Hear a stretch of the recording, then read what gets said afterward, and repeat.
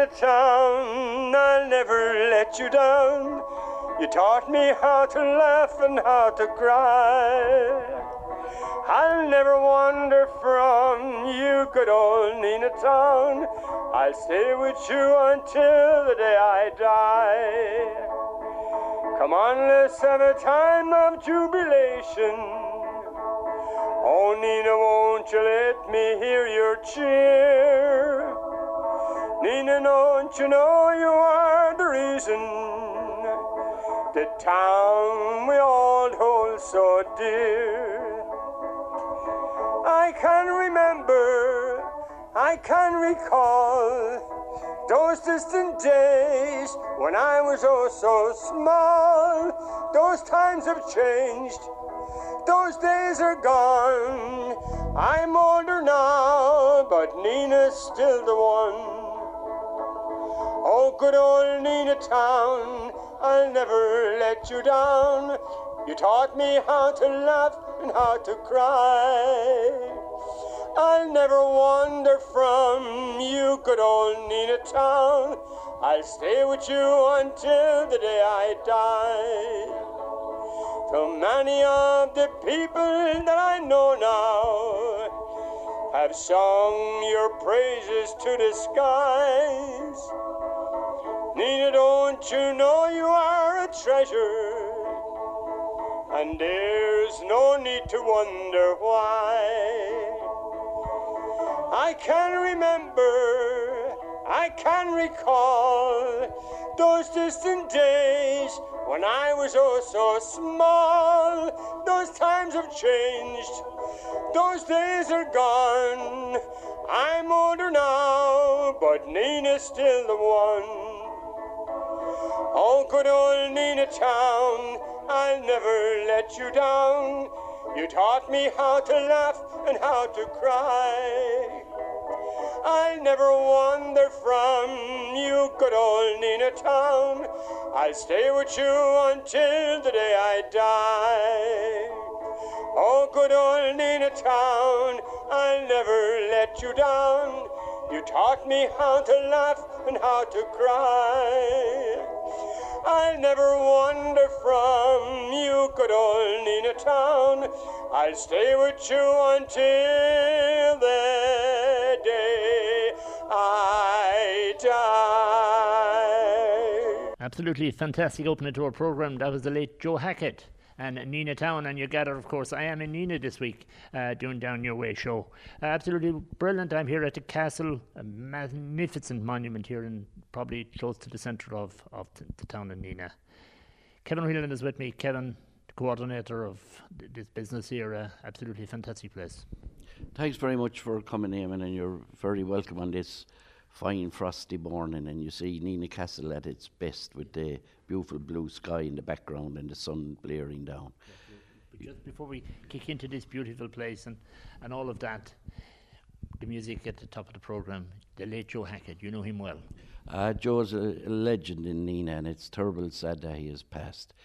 He had a wide variety of songs. He came home from England 40 years ago. He was a professional singer in England. He had a fantastic voice, and he sang at every occasion. The whole place had stopped just to listen to Joe, and he sang beautiful songs like Dear Old Nina Town and all the Tipperary songs, and he had a beautiful voice, and it was sad that he passed away, but we gave him a good send-off. Joe, Kevin, what a beautiful place. I'm here in the main reception here in Nina Castle. The walls are rather thick around here. Well, the walls in this tower we're in now are 16 foot thick, and they taper off up to 11 foot at the top. And it's just made of rubble, really, just limestone, sandstone that was quarried locally where Sallygrove Estate is now, opposite Tesco's, and was carried up there by the slaves, and the stonemasons put the tower together. Must have been a magnificent job with this tower. There's tons and tons, hundreds of tons of stuff here. Oh, absolutely. And this is one tower of what was 5 towers linked together by a big curtain wall. And then there was a wall around the town. So it took a long time to build this. We reckon about 20 years. But they had a great workforce, great engineers, great stonemasons, carpenters, things like that. So what was the reason for a tower like this in the town? Well, this was the main living quarters. It was the butlers, as we know them, of the butlers of Ormond. This was their main castle before they moved to Kilkenny Castle. And they would have lived on the third floor, and the soldiers and the knights would have lived in their own quarters out around. And this is where they conducted their business from. And, you know, peace agreements would have been signed in here. They would have had conflict with the local clan, which is the O'Kennedys. And, of course, Ireland that time was covered in beautiful forests, and hunting was the Anglo-Normans' favourite pastime. So we had boar and deer, and the rivers were teeming with fish. So they had a good lifestyle here in this area, because the land is fairly good and all, like.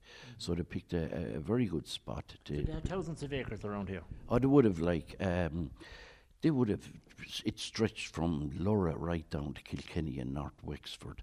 So you're talking about the Thurles area down into Keir and Cashel, all that. Oh, they had a huge domain. And, you know, the Clonmel would have had their own little place, and Thurles had their own castle and things like that. So this was known as the Barony of Ormond. So I gather there was an army around this place, minding it and keeping it safe. Oh, there would have been, because each baron, or in this case the Earl of Ormond, he would have his own knights, and they would have had their own soldiers. And the deal was, they got this land, but when the King of England, which was Henry II at the time, if he was at war with France or Scotland, he could call on the butlers to help him, and they would send all their soldiers and knights over to England to help. So that was the deal. You get the land for your backing. How did he get on with other barons in different areas? Well, mostly they got on okay. Now, in later times, there was a lot of infighting between the barons over land and other issues like that. There was a couple of rogue Earls of Ormond, Black Tom being one of them. He wasn't too popular. He started a lot of conflict with other Anglo-Norman barons as well. So he wasn't the most favoured of the butlers, but he was a bit of a rogue, and people took to him for that. Did anyone ever try to take this building down? Oh, several times. This castle was attacked on several occasions. Now, because it was stone and gunpowder hadn't been invented, it was impossible to take it. But later on, when gunpowder became available, castles like these became obsolete overnight. They were just sitting targets. Like Cromwell's army arrived here, and he put his cannons around it, and he gave the butlers two choices: either surrender or suffer the consequences. Now, the butlers knew what the consequences would be, so they did surrender. But he still executed some of the butlers because he didn't keep his word to them. During the Williamite Wars, William of Orange's army arrived here, and they arrived with gunpowder, and the castle was intact, but when they left, it was flattened. They absolutely bombarded it. So it's left as it is now, with just the ruins after the Williamite Wars. The O'Briens of Thomond attacked it as well. Now, they burnt the town and the village, or the town and the houses around the castle, and the O'Briens lived in here for a while. Thomond starts around Bird Hill, and as we know, Thomond Park and things like that. And Onru O'Neill attacked it one time on his way back from a meeting of all the clans in the area that we call Bray now. And he attacked Roscrea Castle on the way here. And it's recorded he killed all 375 inhabitants, including men, women and children. He then marched on to Nina Castle, and we know he took Nina Castle. He didn't want it, it was just an enemy castle. He camped up around the silver mines with his army, and he just took Nina Castle. We've no records of the casualties, but then he marched back off again. So there was no one really to fight this guy when he arrived in town, were there? No, because, you see, the native Irish that time, we'll say the O'Kennedys, they lived in glorified mud huts with thatched roofs. They wore flimsy, linen-y, tweedy clothes. They wore kilts, soft shoes. Their favourite form of combat was hand-to-hand with knives. and they rode horses bareback. And although they were said now to be very proficient at throwing stones, they could take your eye out at 100 yards. Now, I don't know if that's where the Tipperary stone throwers come from, but that's recorded anyway, that stone throwing and hand-to-hand combat with knives. But the guys who arrived here, the Anglo-Normans, they arrived on huge horses. They had steel helmets, chainmail suits, big leather boots, and had this thing called a saddle and a stirrup, which made a big difference going into battle, and had far superior weaponry. So the Kennedys would never have a chance against them, although they did fight them on several occasions. Absolutely fantastic story. I'm with Kevin Whelan, curator here at Nina Castle. We're back just after these. Indeed, you're very welcome back to Down Your Way. I'm here at Nina Castle this week. A special guest on the programme is Kevin Whelan, curator of the castle. Kevin, we were just mentioning there about the castle and the whole structure of it and all of that, and the gap right here where we're sitting in the reception area. Yeah, actually, what you're looking at there is a breach in the wall where a man called Solomon Newsom in 1760 had leased all the land around here from the butlers, and he planted corn and wheat in the fields outside, but the birds nesting in the tower were coming down and eating his corn, and he thought long and hard on how would he solve his problem, and he came up with the idea of blowing up the tower. So where you're looking at that hole now, he packed that with gunpowder, which was very expensive at the time, and he lit the fuse, stood back and waited. He got a big bang and just a hole in the wall, because the walls are 16 foot thick and they weren't stern for no one. And thankfully to him now, he gave us a grand entrance into it from in on the basement floor, because the original entrance was around the back and you had to go up a flight of stairs into the first team. So where that entrance is lets you right into the basement or the dungeon of the castle. I suppose this was a different... We're here, as I say, in the reception area, but this wasn't the reception area in years past. No, this was, it's called what they call an oubliette dungeon. It's a French word, and oubliette means to forget. So there would be a hatch up there on the ceiling we're looking at. Prisoners would be dropped down in here and forgotten about. Okay. And they would send slaves down then every 2 weeks or whatever to bring out the bodies. Did we just drop down? No food? No food, no light, no water, nothing. It was... just, I don't know, some people say they had this weird sense of they were devout Catholics and they didn't like to break the commandment, thou shalt not kill. So if you dropped down here and they closed the door and you died of natural causes, they didn't kill you. Oh my God almighty. How many people would have been dropped down here, I wonder? Does any have any idea what kind of figures we have? Well, we've no definite figures, but you'd have to be very much hated by the butlers to be dropped down here. They had a law system which worked to a certain degree, but if you were aggressive towards them, you had a terrible fate awaiting you. So you could be talking about dozens, more than hundreds, yeah. Okay, this is a historic part of Nina, really, for the most part, and indeed, right across the road, there's another historic part. Yeah, that's what we call the Heritage and Genealogy Centre now. It was the old county jail, because Tipperary was so big and long, it was impossible to police, so they divided the county into North and South Riding, and they made Nina the capital of North Tipperary Riding. So it needed a courthouse and it needed a jail, and they were built simultaneously 1842 and 1843. So the old jail was quickly filled up. On the very first day of the trials, there was lads sentenced to Australia, deportation for stealing sheep. There was one lad up for the killing of his father-in-law, and he was hung outside the gates 6 weeks later. If you were a woman during that time, God help you. One woman was deported to Australia for stealing a reel of thread.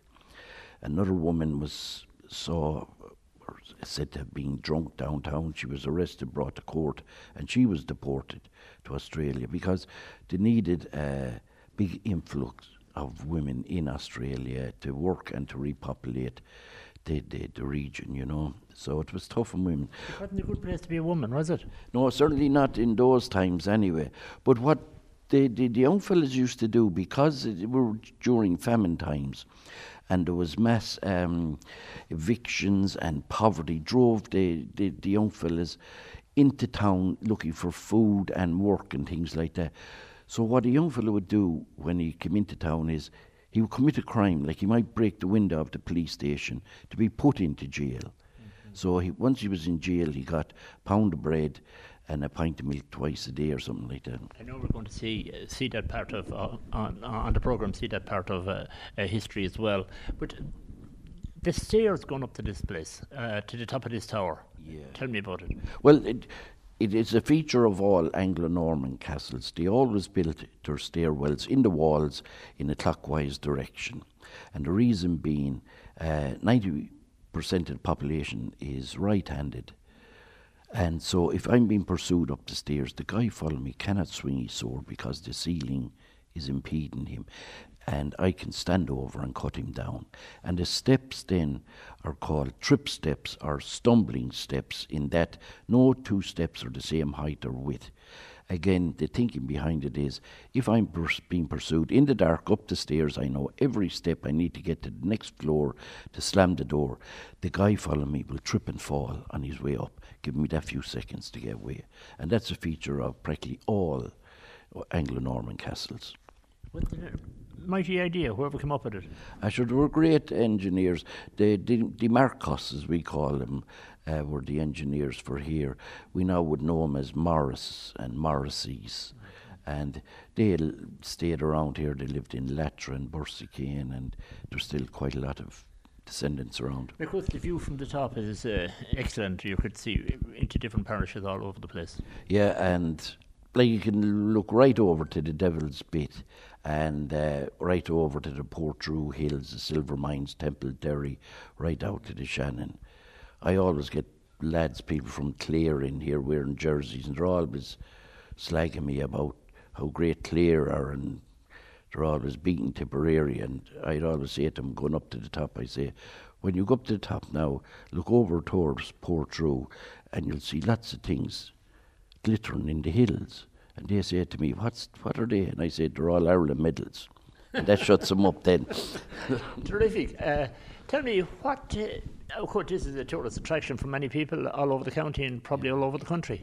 Yeah, you'd be surprised now. We get people from the queerest parts and the far distant parts of the globe.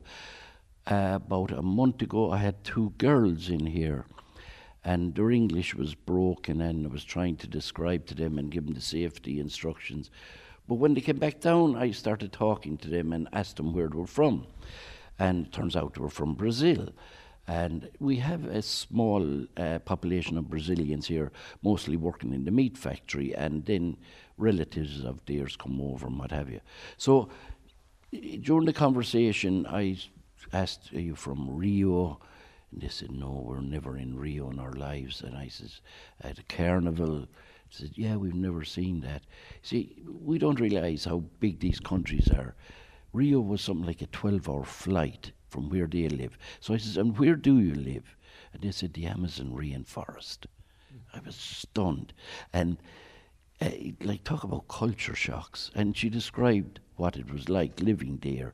And she says, when they're going out on a daily basis, whether it's to pick berries or collect food or anything, they have to watch out for 22 different snakes that want to bite them, you know. And so it's a huge change, and I love hearing about things like that. Another man came in to me just after COVID, and I asked him where he was from, and he said Nepal. And he was a consultant inside in the University Hospital in Limerick.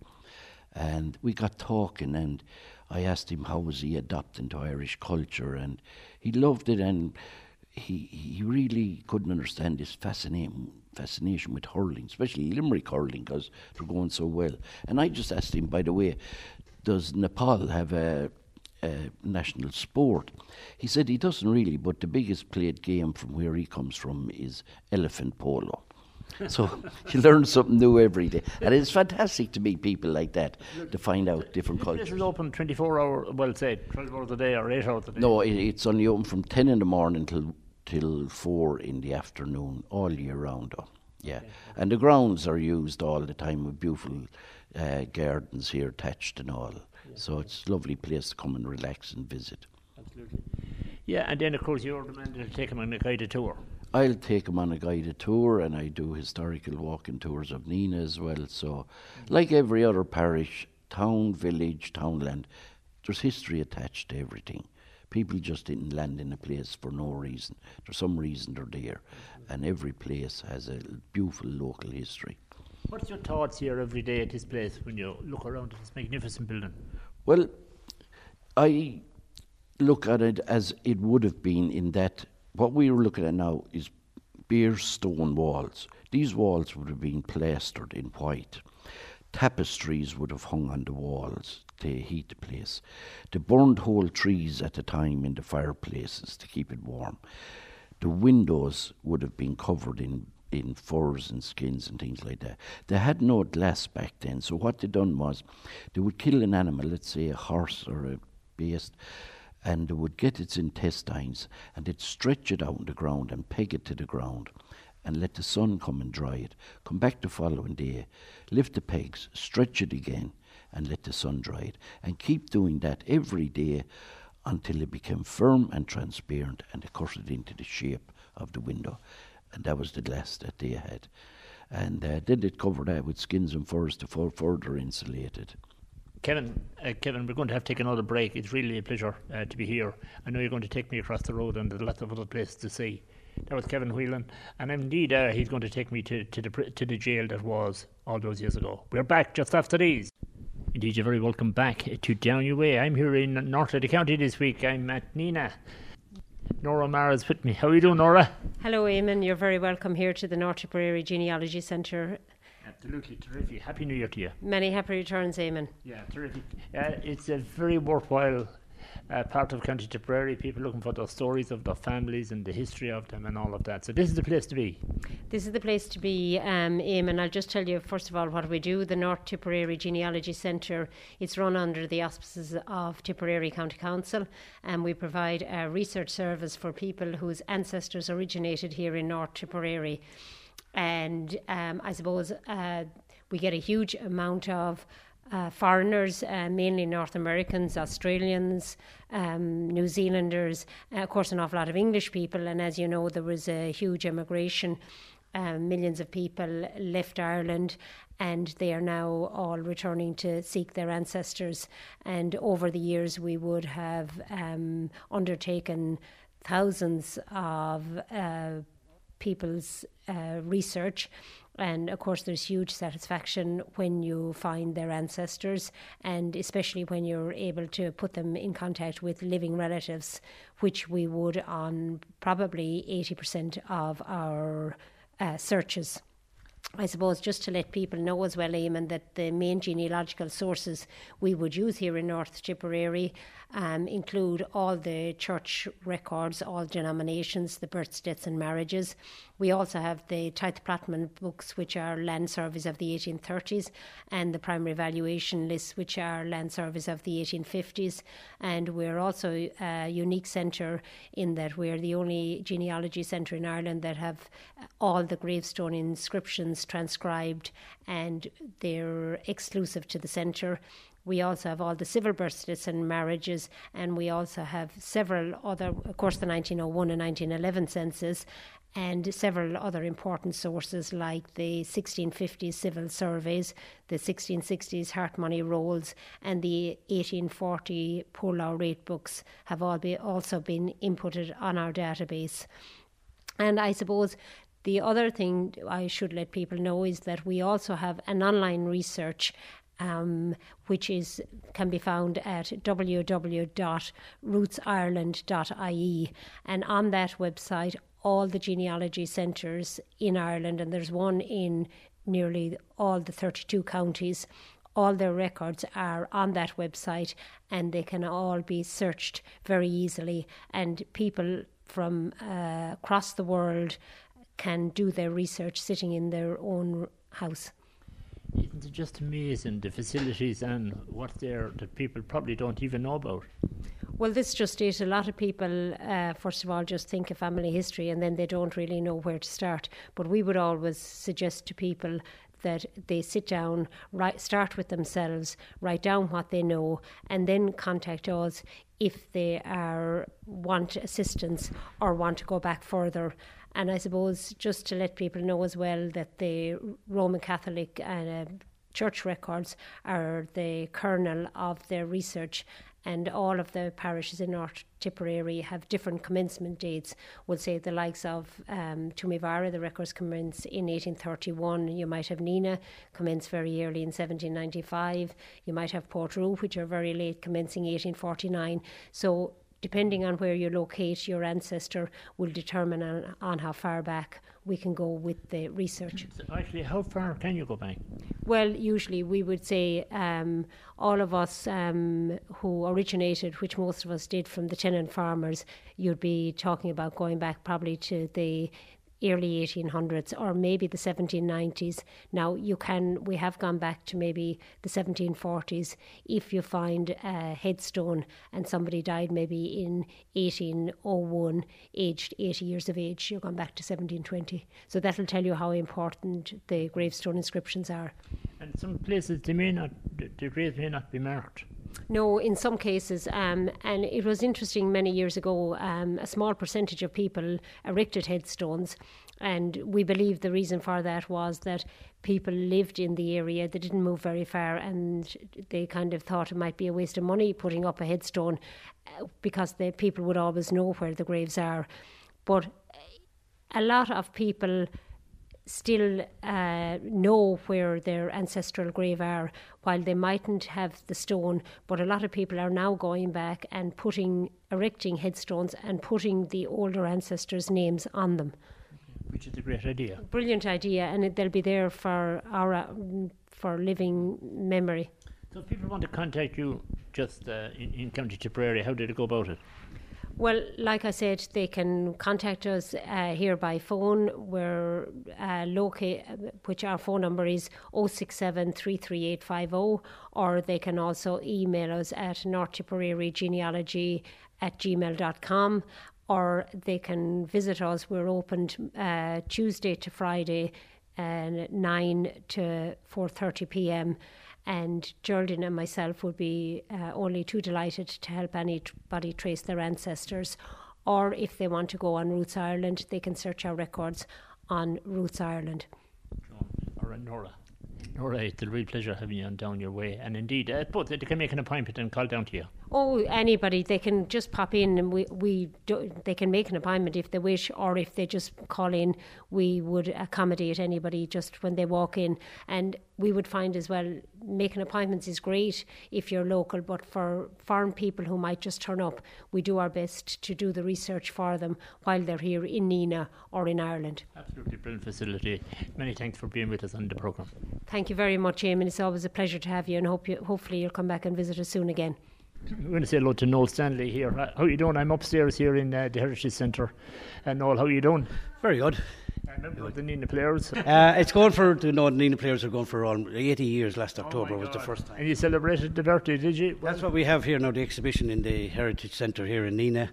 And it's here now for another 2 weeks. And it just traces the history of the players from 1943, October 43, when the first meeting took place, right up to date.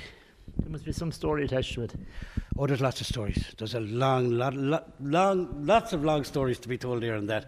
So, no, it's a very, like all dramatic societies and everything, you know, it's great to be involved in these kind of things. And they're all history, and bring history of part of the town with us, you know, and that thing. And we're just looking at some old programmes and that, and the people that founded it and worked up along through the 40s, 50s, 60s. And we're just remembering people like that, you know. It's really part of the historic area of the town. Oh, it is, yeah. Yeah, and we've always been involved with the town hall just here in the square in Nina as well, so we've always part of the historical part of Nina. Yeah, brilliantly. So, lovely, you have lots of photographs and lots of pieces around here? Oh, yeah. As I say, we start back on the people who founded it back in 1943, and as you work your way around, we have things right up to date to plays that we've done, different photographs from different festivals that we've been at and things like that. And we're very... You know, we're always going to festivals, enjoy that kind of thing. And what's the most historic part of this of the players? Well, I suppose the historic part is just the connection with the town, you know, and it's the continuation of all those years. 80 years is a long time for this kind of thing to be going. So, you know, we're all just part of the heritage of the town. Now we're adding to it. We're hoping to add it in years to come. They'll be talking about us, please God. Do you have many members? We keep it, you know, there's a group of about 30 members all the time over the years. You know, you don't get big numbers in it, and it's just like most drama groups, it just takes a few to keep it going. Absolutely. And of course, the history, as I say, around here, we're over with Kevin over in at the monuments over beyond the castle, which are mighty. Oh yeah. I should like with the likes of the castle. You know, that was derelict for years too, and it was only back in the last 25 years or that they really got that going and make you know, it's all part of the heritage of the town. Okay, lady beside you. Hey, how are you doing? Hi, how are you? Margaret Walsh is my name. Margaret. Yeah. I'm only a new member in here. I'm only here 38 years. Yeah. What impresses you about the exhibition? The exhibition, well, I suppose my husband did the graphics on it, ably aided by Anne's group and Mike McMahon. It's lovely because it brings back so many memories. We had so much fun travelling at festivals. I see street theatre, which we started in 1991 when I moved up here. I brought it from Cork.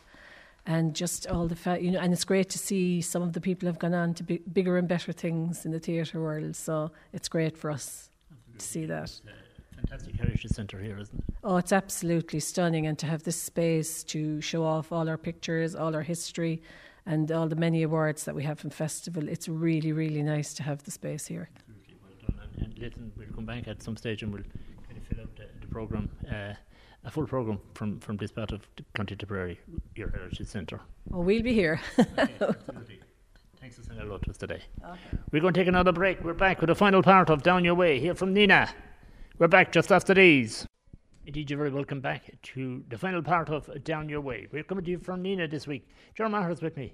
We're here in this historical part of County Tipperary. How are you doing, Ger? I'm very well, thank you very much. I'm looking here at a map.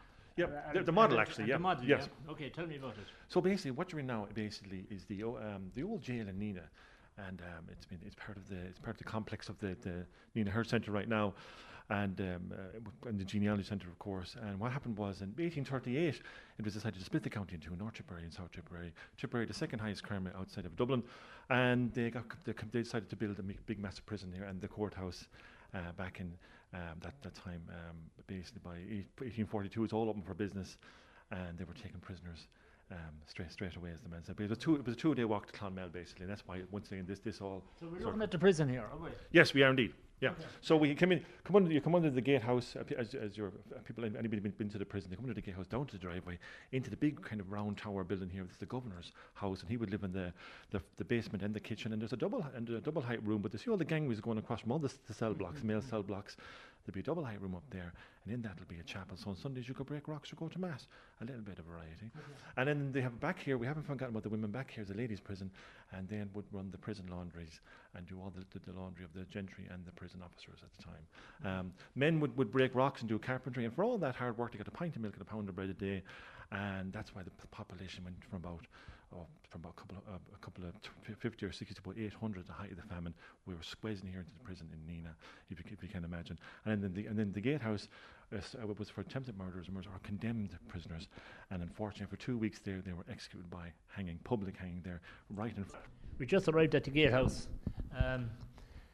Everything happens in here. When you get to this gate and open this door, what happens? So basically, when you're brought into this section here, this is for the condemned prisoners. So attempted murderers and murderers will be brought here to be executed.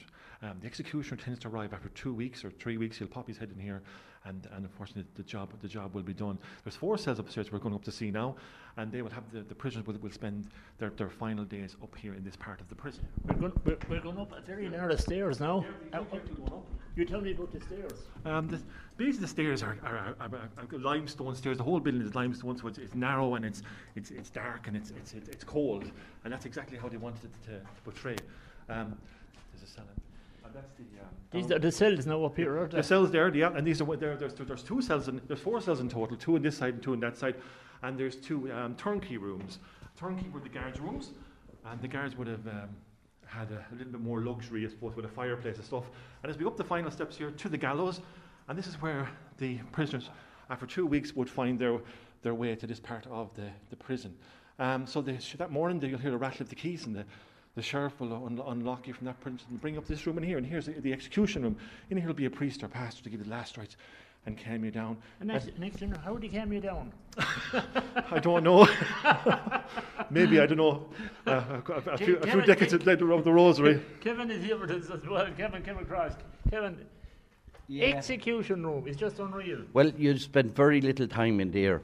You were brought from the sheriff's room straight in here, and the priest will be waiting. He'd give you the last rites. Yeah. As soon as he's finished, the executioner steps into the room, puts the hood over your head, and walks you out here onto the platform. It all happened very quick. And we're looking across now at the church here. No, the church wouldn't have been there. That was just a field at the time. But all the public would be scattered out there watching, and the prisoner would be walked out here. His legs are quickly tied, his hands are already tied, the hood is put over his head, and the lever's pulled. It happened very quick. Kind of end the story, isn't it? It's hard to believe that this would have happened here in Nina. 17 men met their fate here. Like I said, it would have been a bit of science that had been crept in now, because they were using, I suppose, the 6-foot drop here to break the neck cleanly. In Nina, we can do 2 prisoners at the same time. There's 2 trap doors, so they can walk out together, like the Cormac brothers can walk out and be dropped down. And if you can imagine 2 iron gates here, a big public a day out. I suppose the whole town was closed down. Everybody was brought up here to watch this event. So you can imagine the hustle and bustle, and the executioner, of course, the governor only knew who the executioner was, so he would be wearing his own mask. And how I can tell you two guys, it is a miserable feeling to be in here. It's not a nice feeling, no. And when you realise, when you look up here and next time anybody's passing and you see the statue of the Virgin Mary, imagine that was the actual gallows for the prison. It's hard to realise that. There's a couple of prisoners, Kevin, that was here, the Cormac brothers. Yeah, and you were talking about it's not a nice place to be, and especially if you're innocent. So Daniel and William Cormac would have given 2 weeks here waiting to be executed in the hope that there'd be a final clemency or an appeal. And every day passed and every hope faded until the final morning when they were brought out. And both of the brothers were marched out there. And the one thing that happened, the public did not turn up to watch it. Just family and friends from Lochmore came over. Outside here you would have seen mounted cavalry, and in front of them was armed militia with their bayonets drawn, because they were expecting riots, but they were taken aback by the lack of the crowd. Were the prisoners up here in the cell? Where was the cell? Their cell is just here. We dedicated one cell especially for the Cormac brothers. It was 2 cells, but there was 3 sets of brothers executed in here, so they knocked 2 cells into one, so they could share a room. So now we're in the cell. Yeah, this is we've turned this into sort of an exhibition room. You can see all the 17 men that met their fate here in Nina, all the different names, including the Cormac brothers at the very bottom, and their the dates and that kind of stuff. And you can see the when they decided to exhume the bodies and bring them back into Lochmore back in the 1900s, 1910, when the people of Nina decided to form a committee and exhume the bodies. So it's 11th of May 1858 that were executed. The last 2 prisoners in Nina in 1858 were executed, and I suppose the most controversial, and at the same time two boys that were just ordinary labourers working over to one side of Lochmore, and were suppose just wrong place, wrong time, you know. What age were they then? Well, Daniel was 8 or 22, and William was 23. Okay. Sorry, Daniel was 23 and William was 26, and they were quite well respected in their own parish, because they were hard workers. You know, they'd done a bit of work for the landlord, they'd done their own little bit of farming, and they worked in the forge, so they were, you know, quite okay post-famine, you know, and they had a rock-solid alibi for the time of the murder, and that they were playing cards in a neighbour's house, which everyone verified. And actually, even I think Daniel was on the coroner's jury to decide cause of death of Ellis. Okay, there were 17 altogether. You could be hanged for maybe not a big crime, couldn't you? Well, it was attempted murder and murder were usually what they were hung for. As we can see over here on the list, we see 3 sets of brothers. We see the Wades, the Connollys and the Cormacs, so it wasn't unusual to have brothers being executed here in Neenah. And like I said, 1842 is when it opens for business. That's up to 1848. There's a lot of executions going on as the famine is taking hold in the county, and people are I suppose, having a lot of crime issues. But as we can see, as the famine just starts to break, we see the numbers starting to die down. And by the last two guys, there's a 10-year gap almost to the last two guys from 1849 to 1858, and then public execution discontinued right across the British Empire. So from Canada all the way to Australia. When it went from public to private. Maybe you see Wicklow Jail has a very good example of a good. Many people come to visit where the Cormacs were held. We do. We have huge big numbers coming from all over the world. Schools in particular come to see and learn the history of the Cormac brothers and the museum and the jail. A lot of young people don't even realise this is a prison at one stage, and it's quite interesting, and they all find it very, very interesting. You know. Mm-hmm. Kevin, miserable place, as I say earlier, this place. It is a very welcoming place, and it's totally designed not for comfort of the prisoners. They built the windows actually about 6 foot up so they couldn't actually look out and look down onto the air to see other prisoners. It was meant to be isolation, hardship. God forbid if you broke any of the rules in here, you were put on what I would call the hamster wheel. And that was for 24 hours, 5 minutes on, 5 minutes off, and that pumped the water around the prison.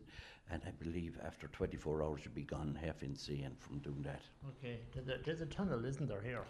There was a tunnel. There is a tunnel from the actual courthouse. The tunnel goes under and into the basement of the governor's mansion, shall we say. And so that's why the prisoners didn't have to come around and out and in through the front gates. They were taken down through the basement, up into down to the tunnel, into the basement, and then they were probably booked in, or they were taken into either breaking rocks or down into the laundry, that kind of stuff.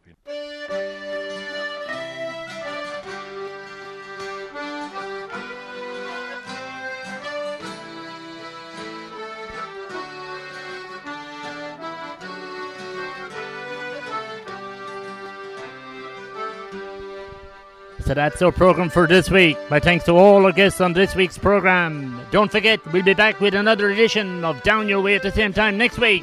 From all of us on the programme, have a very good week. Bye-bye.